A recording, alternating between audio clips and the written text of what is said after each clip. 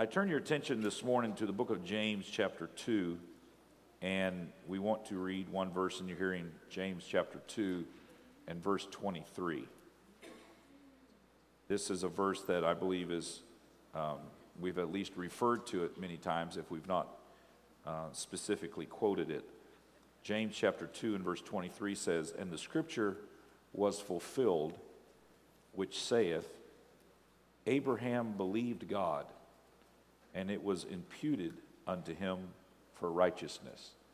Abraham believed God, and it was imputed unto him for righteousness. And he was called the friend of God. What an amazing thing to be called a friend of God. That we as humanity could be in that type of a relationship with the creator of the universe. This is something that I'd like to sort of unpack this morning in the few minutes that I have with you. I want to talk to you about the anatomy of a friend of God. The anatomy of a friend of God. When we look at the book of Genesis, we see that Genesis is divided up into 6 major sections. It's really 2 halves, but it has 6 major sections to it. The first section in the first half is the creation of the universe and human beings. And then we see that we go to sort of the second part of that first half, and it's what it means to be human. And we see then the beginning of sin and death. And then the third section in that first half is from Adam to the judgment of the world by the flood of waters, of course, that we read and study about as it relates to Noah and his family in that time. In the second half, you also have 3 sections, and it's best probably described as looking at it, as you've, I'm sure, heard the term, the God of Abraham, Isaac, and Jacob.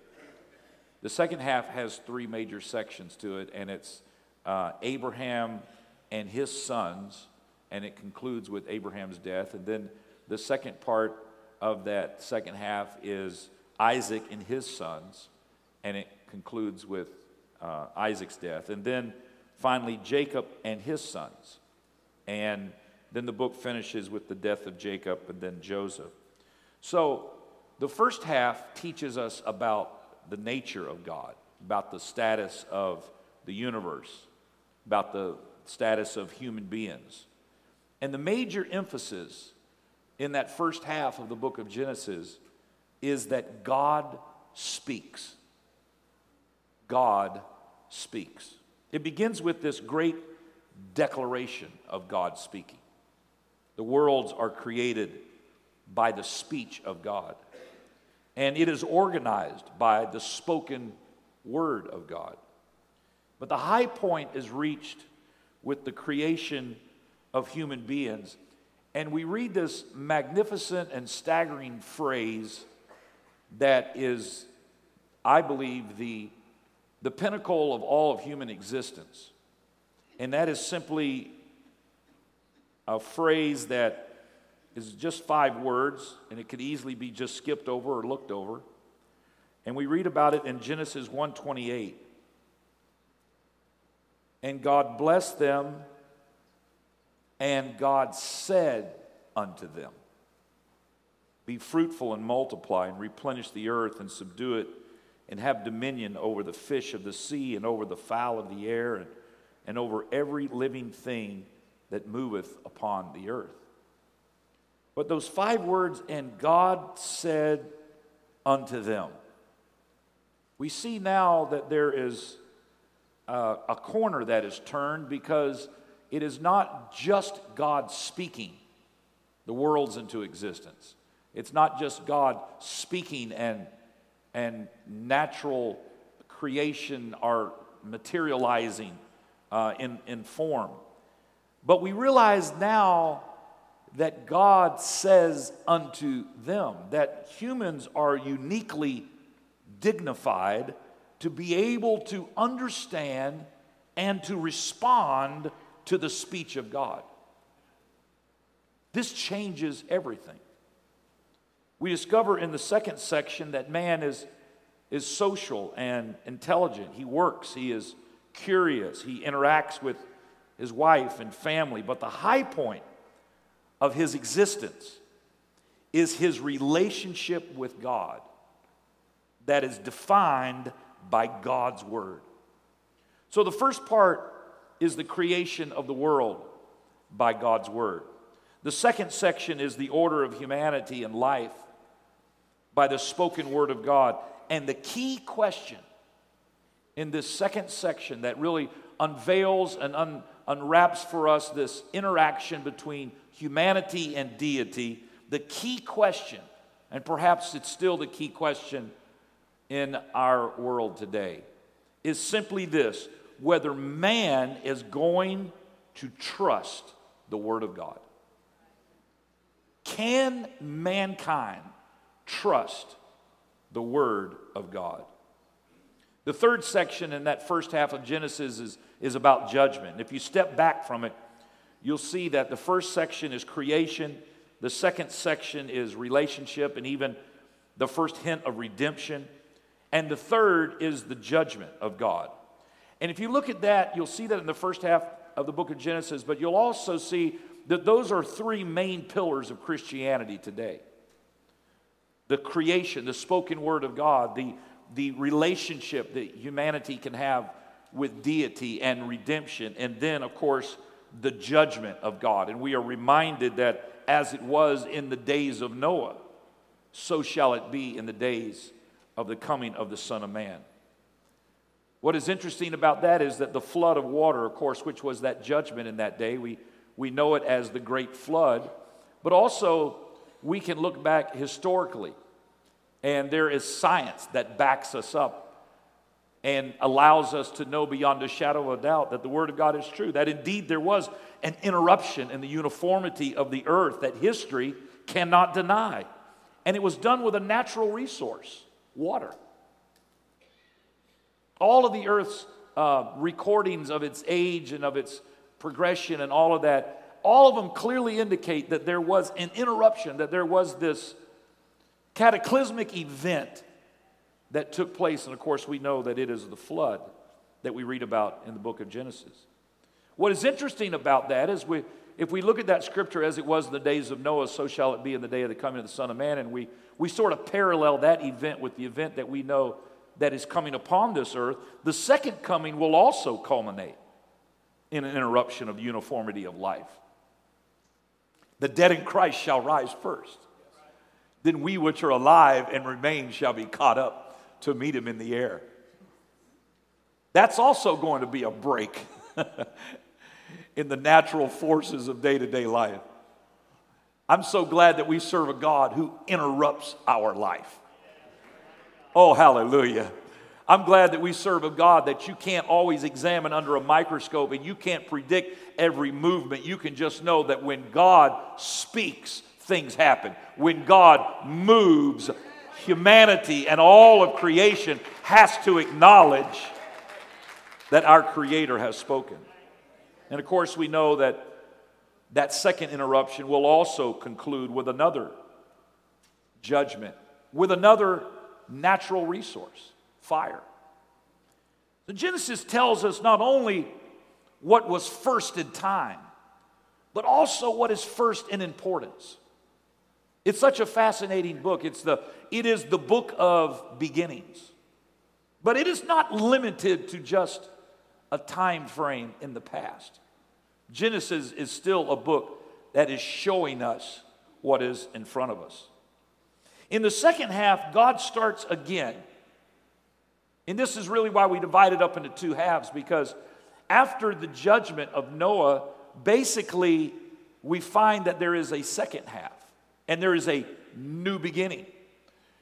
When we say the judgment of Noah, we understand it was God judging the earth, and Noah and his family were saved. But it was that event, it was that time frame that now God has to start again. And he does. In the second half, God starts again by calling Abraham. He calls Abraham out to begin a new nation. This is the great thing about God, and I feel compelled to just stay here for just one more moment. The great thing about God is that He constantly is creating new beginnings. You think something is a dead-end street, and perhaps without God it is. But God, because He is the creator, He keeps recreating. Oh, hallelujah.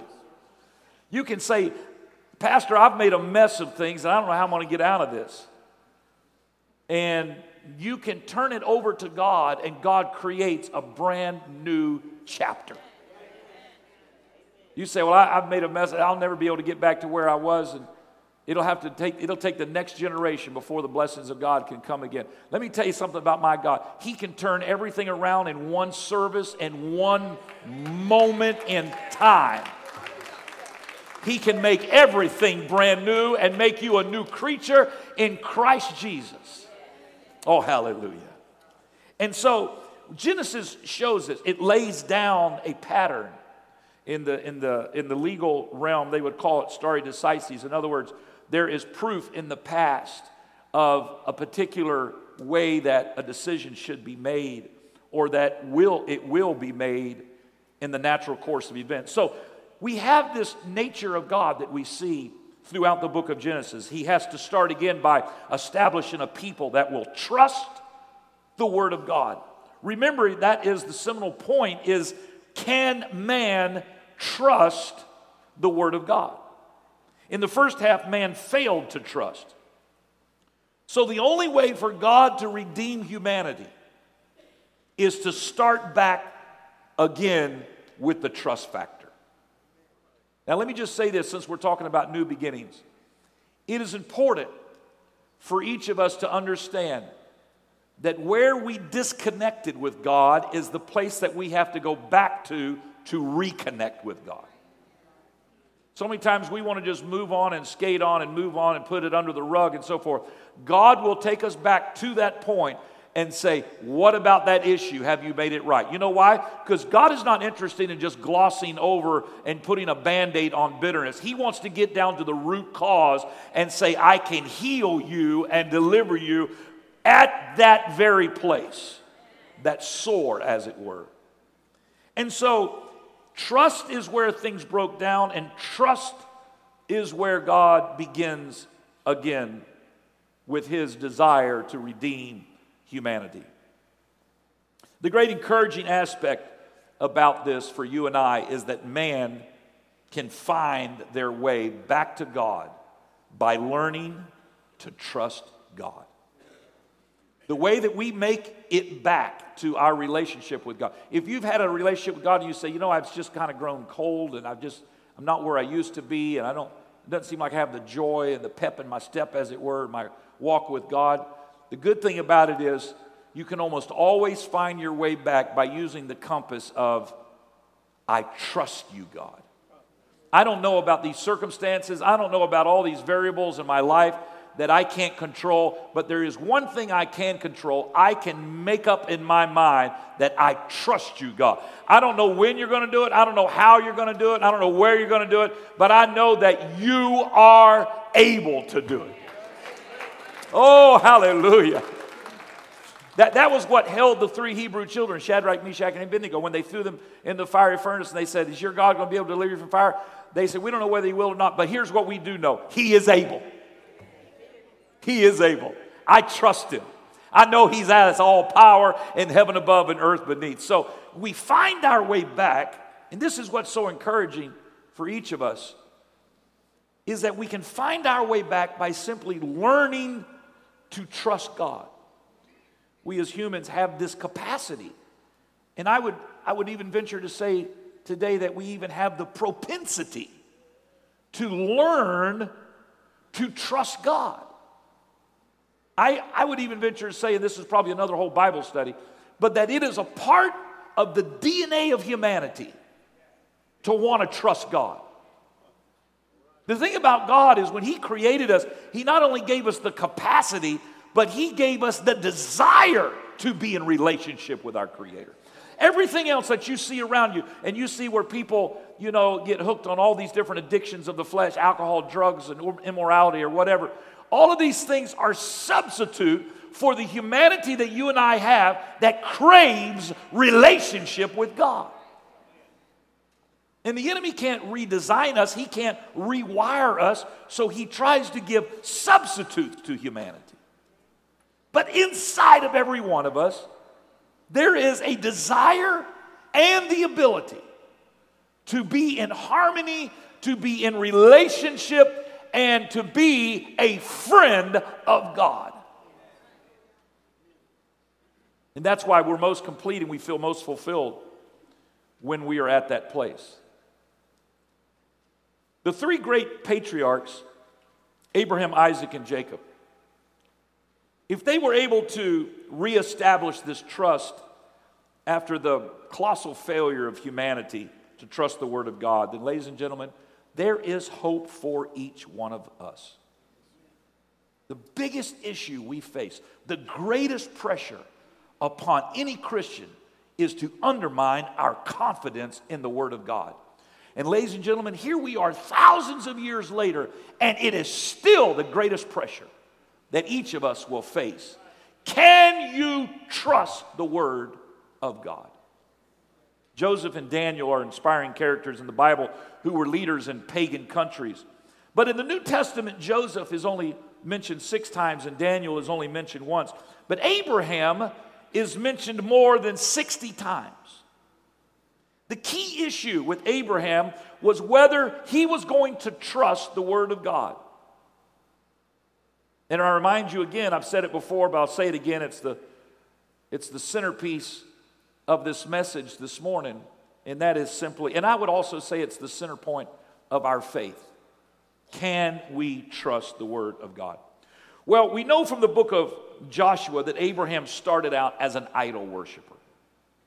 The Bible says that they served other gods. We don't know a whole lot about how Abraham started out, but we know that because you can read in Joshua chapter 24 and verse 2, "And Joshua said unto all the people, Thus saith the Lord God of Israel, Your fathers dwelt on the other side of the flood in old time, even Terah, the father of Abraham, and the father of Nahor, and they served other gods."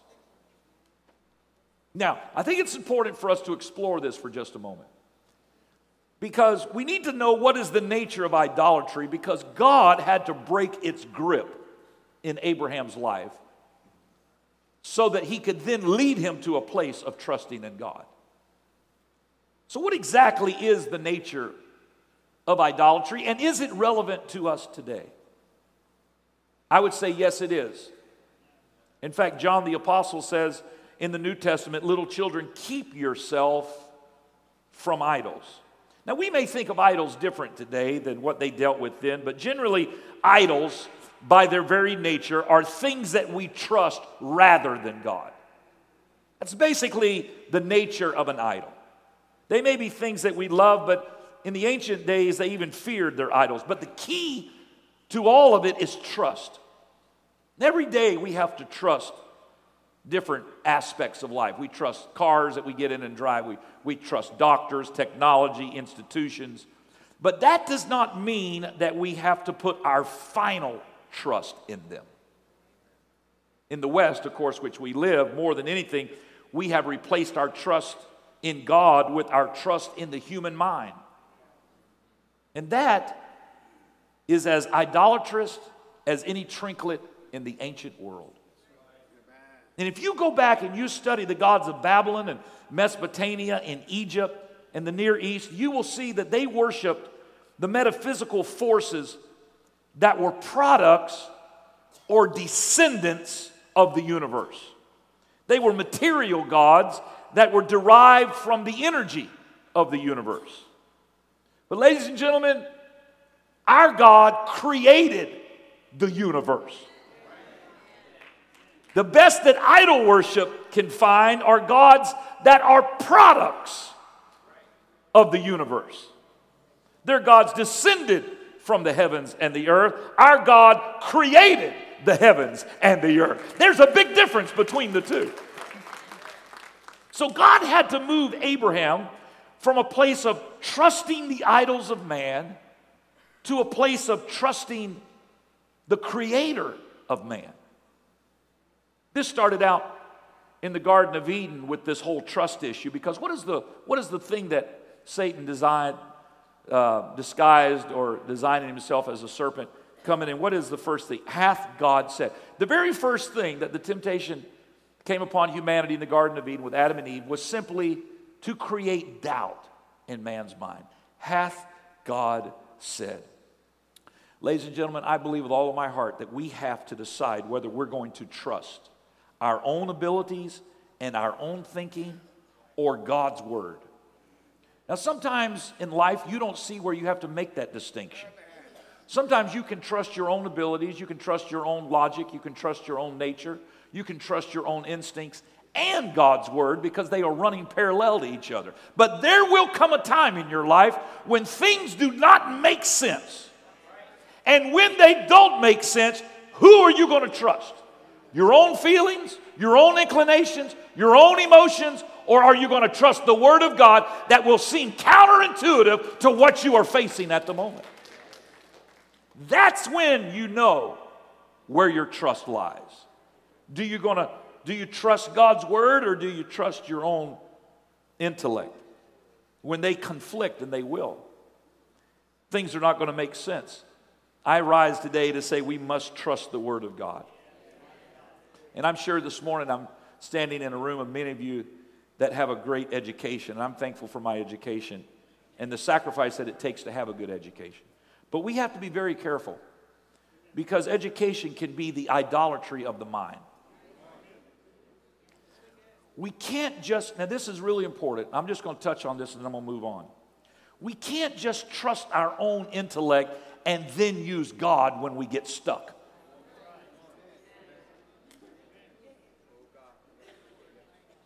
There is a difference between faith in God and humanism. Humanism is when I trust my mind and use God. Christianity is when I trust God and use my mind.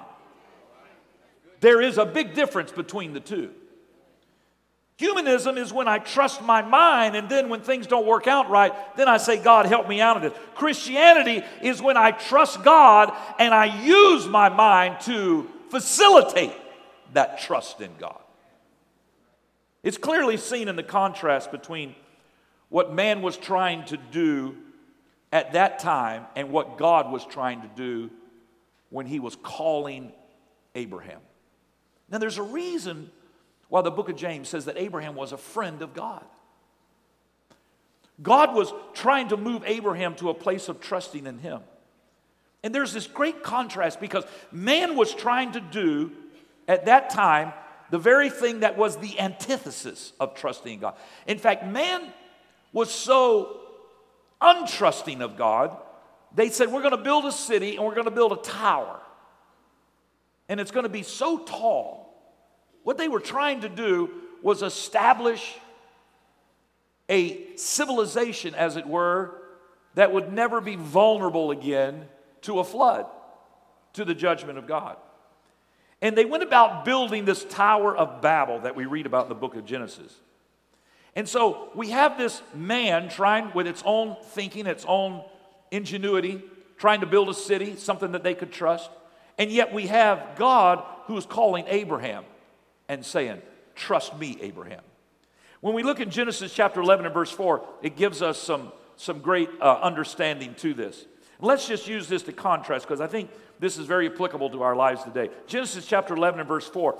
And they said, let us build us a city and a tower whose top may reach unto heaven. Now here's the key phrase.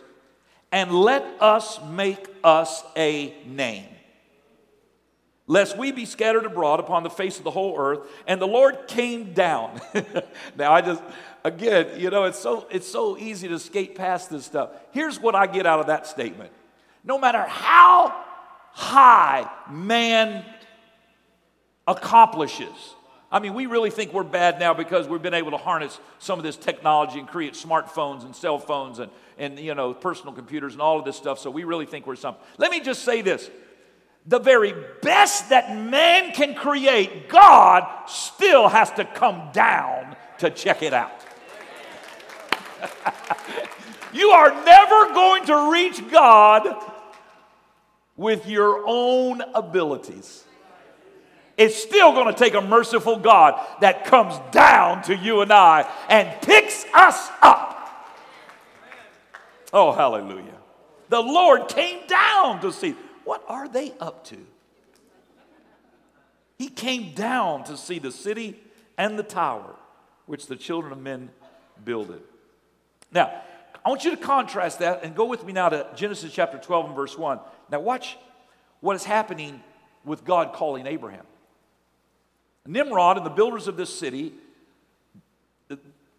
humanism as it were, in its first glance, let us make a name for ourselves. But watch this. Genesis chapter 12 verse 1. Now the Lord had said unto Abram, get thee out of thy country and from thy kindred and from thy father's house unto a land that I will show thee. You see how God has to detach us from things that we trust in before we can fully trust him.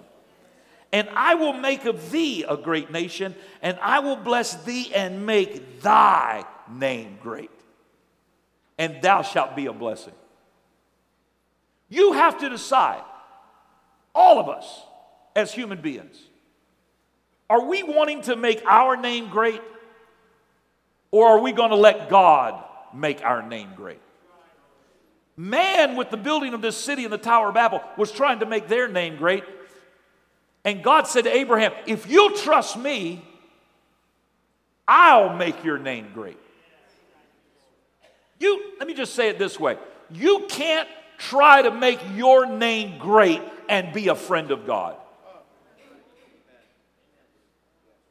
There are two things that we start to see that develops when we study this anatomy of a friend of God. First of all, you have to trust God, and Abraham was the one that we see. The second thing is your existence has to be about glorifying God and magnifying God. That's why it's worshipers of the true and living God who become the friends of God, because you can't worship God and try to make your name great. Every time I say great is the Lord and greatly to be praised, I'm saying to my own flesh, I am not interested in my own name. I am interested in exalting the name of God in this atmosphere. Oh, hallelujah, hallelujah. So right away we see two very important things, and that is trust and exalting the name of God as opposed to exalting our own name. I remember many, many years ago, whenever I was just starting evangelizing, and my cousin, Brother Tom Bush, who now pastors in Fort Walton Beach, was also here, and I was working at a Christian radio station up in Cocoa Beach, and I was working here in this church with my father, and there was a church over in Tampa that had asked me to come over and to preach over there a series of weekends. And so I'd asked my father if it was okay. He said yes. The tricky part was that I had to be at this radio station at 4 o'clock Sunday morning or Monday morning. And so my cousin and I would go over and we would preach Sunday morning and Sunday night, and then we would drive back and get 2 hours sleep. But when you're young and crazy, you can do all of this. And then I would be at the radio station at 5 in the morning up in Cocoa. So we were doing this for a few weeks, and I remember it was around the third week. I was young. I was like, I don't know, maybe 20, 21 years old. And I remember going over, and maybe I can blame it on a lack of sleep. I doubt it was that. It's probably just flesh. But I remember going to this church, and they had a sign out front. The marquee sign said, guest speaker, evangelist David Myers. I was so happy to see my name on this sign. I got out there and I had my cousin taking pictures of me with the sign and all of that. And we went into the Sunday morning service, and I remember I was getting ready to speak, and I was going through my notes, and I was praying and saying, Lord, help us today to have the mind of God. And the Lord just spoke to my heart and said, who's preaching today, you or me?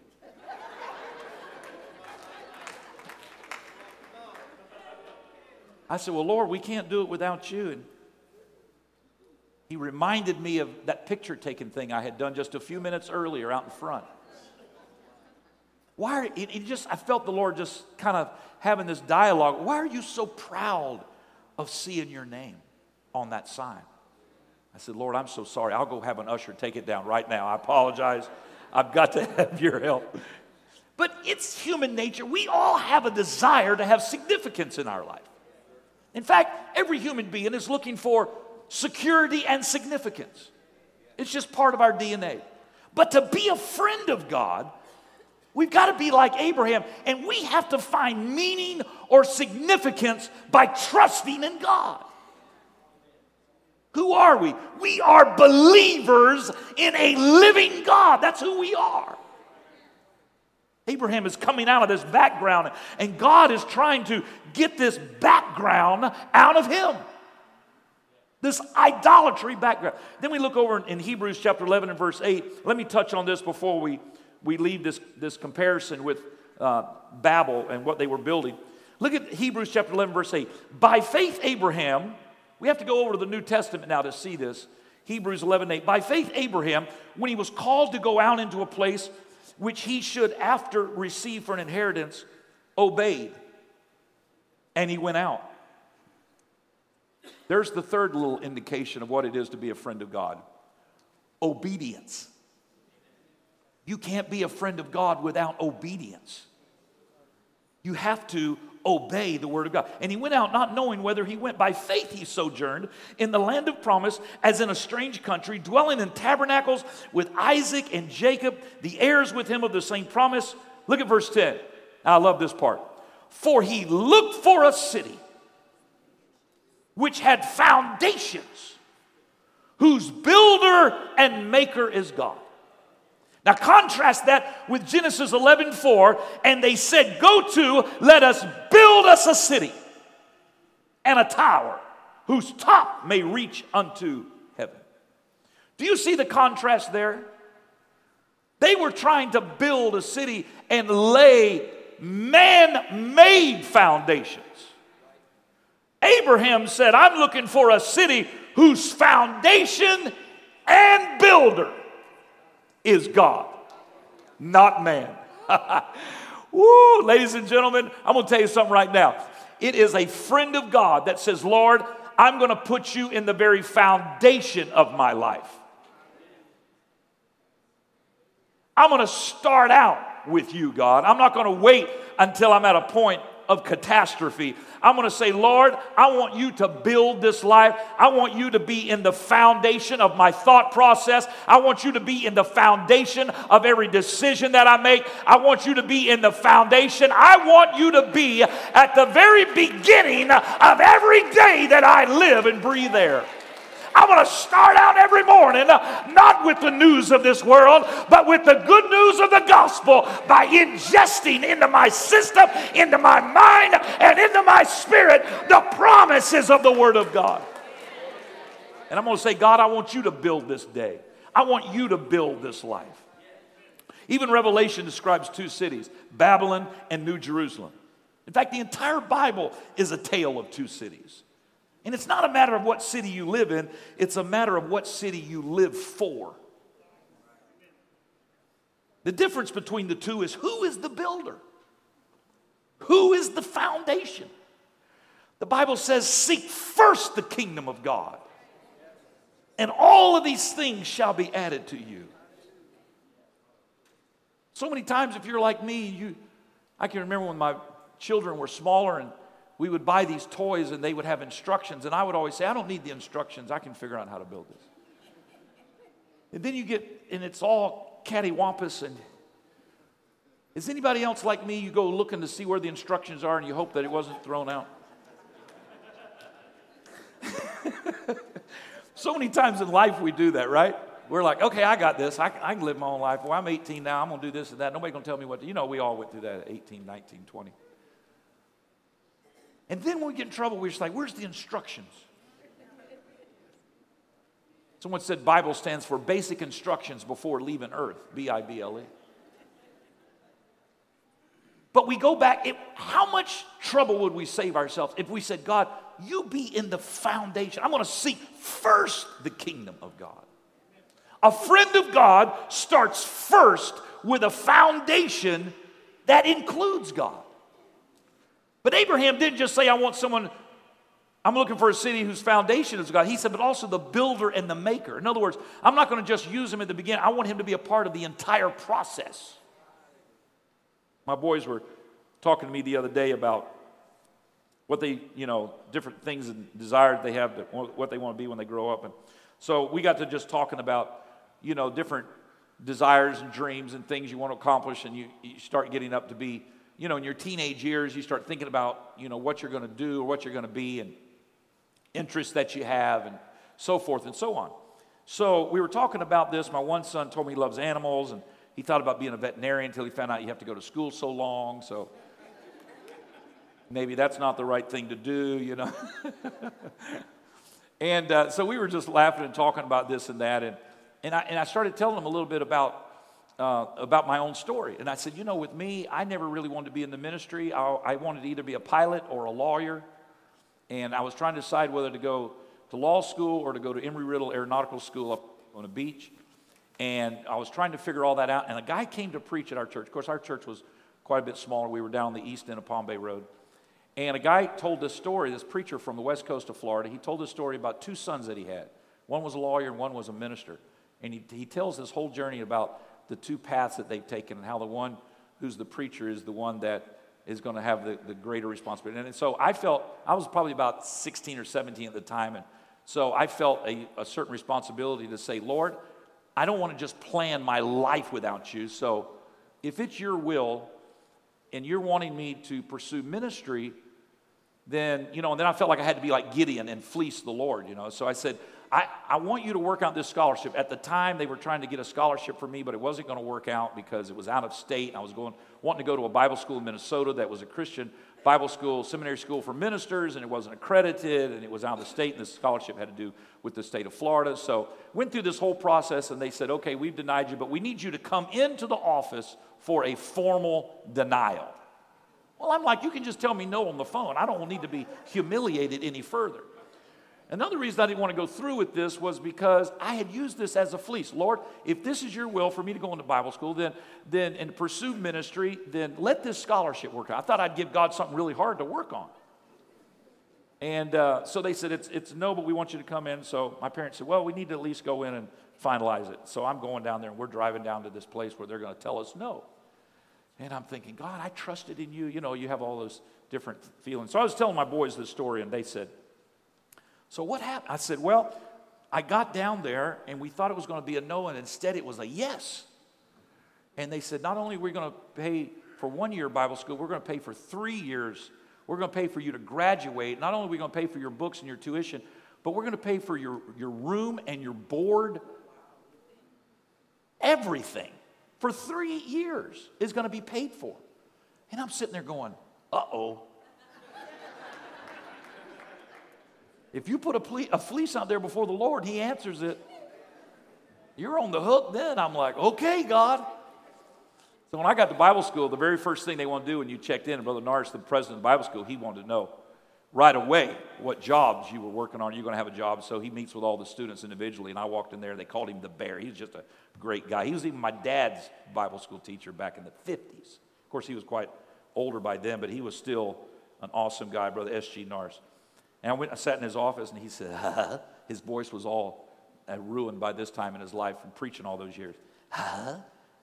Brother Myers, what job are you going to have here in St. Paul, Minnesota? I said, Brother Norris, here I am, 17 years old, bright-eyed and bushy-tailed. And I'm sitting there, I said, Brother Norris, you're going to be so proud of me. I'm going to be able to pay my bill every semester, and I'm not going to have a job or work because I have a full scholarship. God has worked out a miracle. And I tell him this whole story about how this miracle, he's sitting there just looking at me like that, And I said, so, as it turns out, I'm not going to have to work the whole time I'm here. He said, Myers, you go get a job today.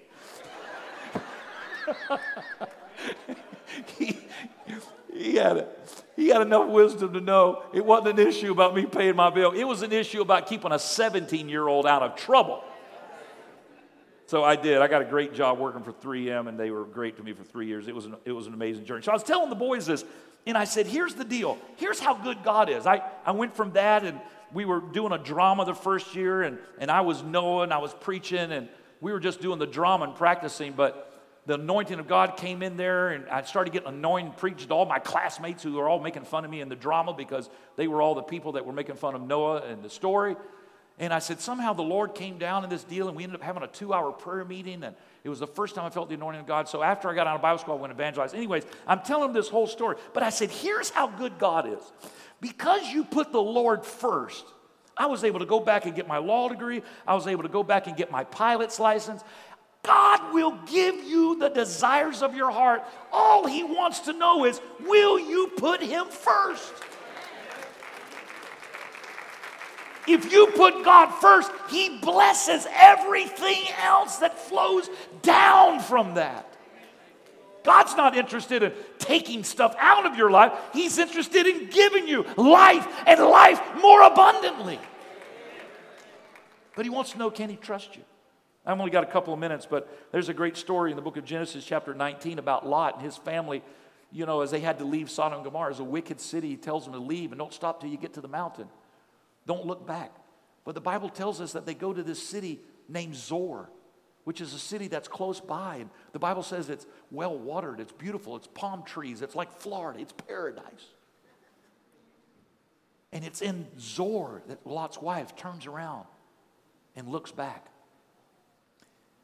And she turns into a pillar of salt. Why is it that Lot lost his wife in the city of Zoar? There's many people today, ladies and gentlemen, who are serving God and living in Zoar. They look over at Sodom and Gomorrah and they see the wickedness that's out in this world and they say, thank God I'm not over there. But Zoar gives people a false sense of security.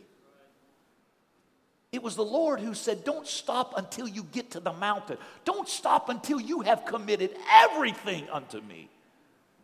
But we stop in Zoar and we say, this is comfortable. We don't know if we want to go to a mountain. In fact, even Lot said, I don't know if I'm going to make it. I'm not a mountain goer. I'm a city slicker. I can't make it up there. The people live in caves, and it's going to be too much of a contrast. It's too much of a change in my life. But ladies and gentlemen, while the wicked die in Sodom and Gomorrah, the righteous die in Zoar. Because though they're not in Sodom, they can see Sodom from there. It's not enough, ladies and gentlemen, to just move from a wicked city to a neutral city.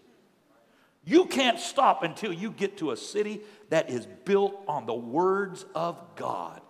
And the words of God to Lot were, get to the mountain. Ladies and gentlemen, I believe it's the desire of every single human being in this place today to say, I want to be a friend of God. I'm going to tell you what, you can be a friend of God, but you've got to trust His word. You've got to be a worshiper of God. You've got to obey His word, and you can't stop until you say, God, I have put everything under the blood. You are first and foremost in my life. You be the builder of this life. You be in the foundation of this life. The foundation of my family and the foundation of my marriage. Let everything that I do, let it start with the Word of God. Would you stand to your feet this morning? Oh, I believe the Lord right now wants to put His arms around each and every one of us. He wants to be in relationship and in fellowship. Would you just lift your hands and your voices right now? Lord, I thank You for Your Word that gives us a roadmap where we can be in fellowship with You, where we can be a friend of Yours, Lord. Thank You, Lord, that You have given us this pattern. You have given us Your servant Abraham, Lord, that we can look back and we can see that You did indeed call him Your friend because he trusted in You, Lord. I pray Your anointing and Your blessing upon every single person here today. Allow our hearts and minds to be open to You and to trust You in Jesus' name. Everybody said, in Jesus' name. Amen. Remain standing as we worship the Lord today.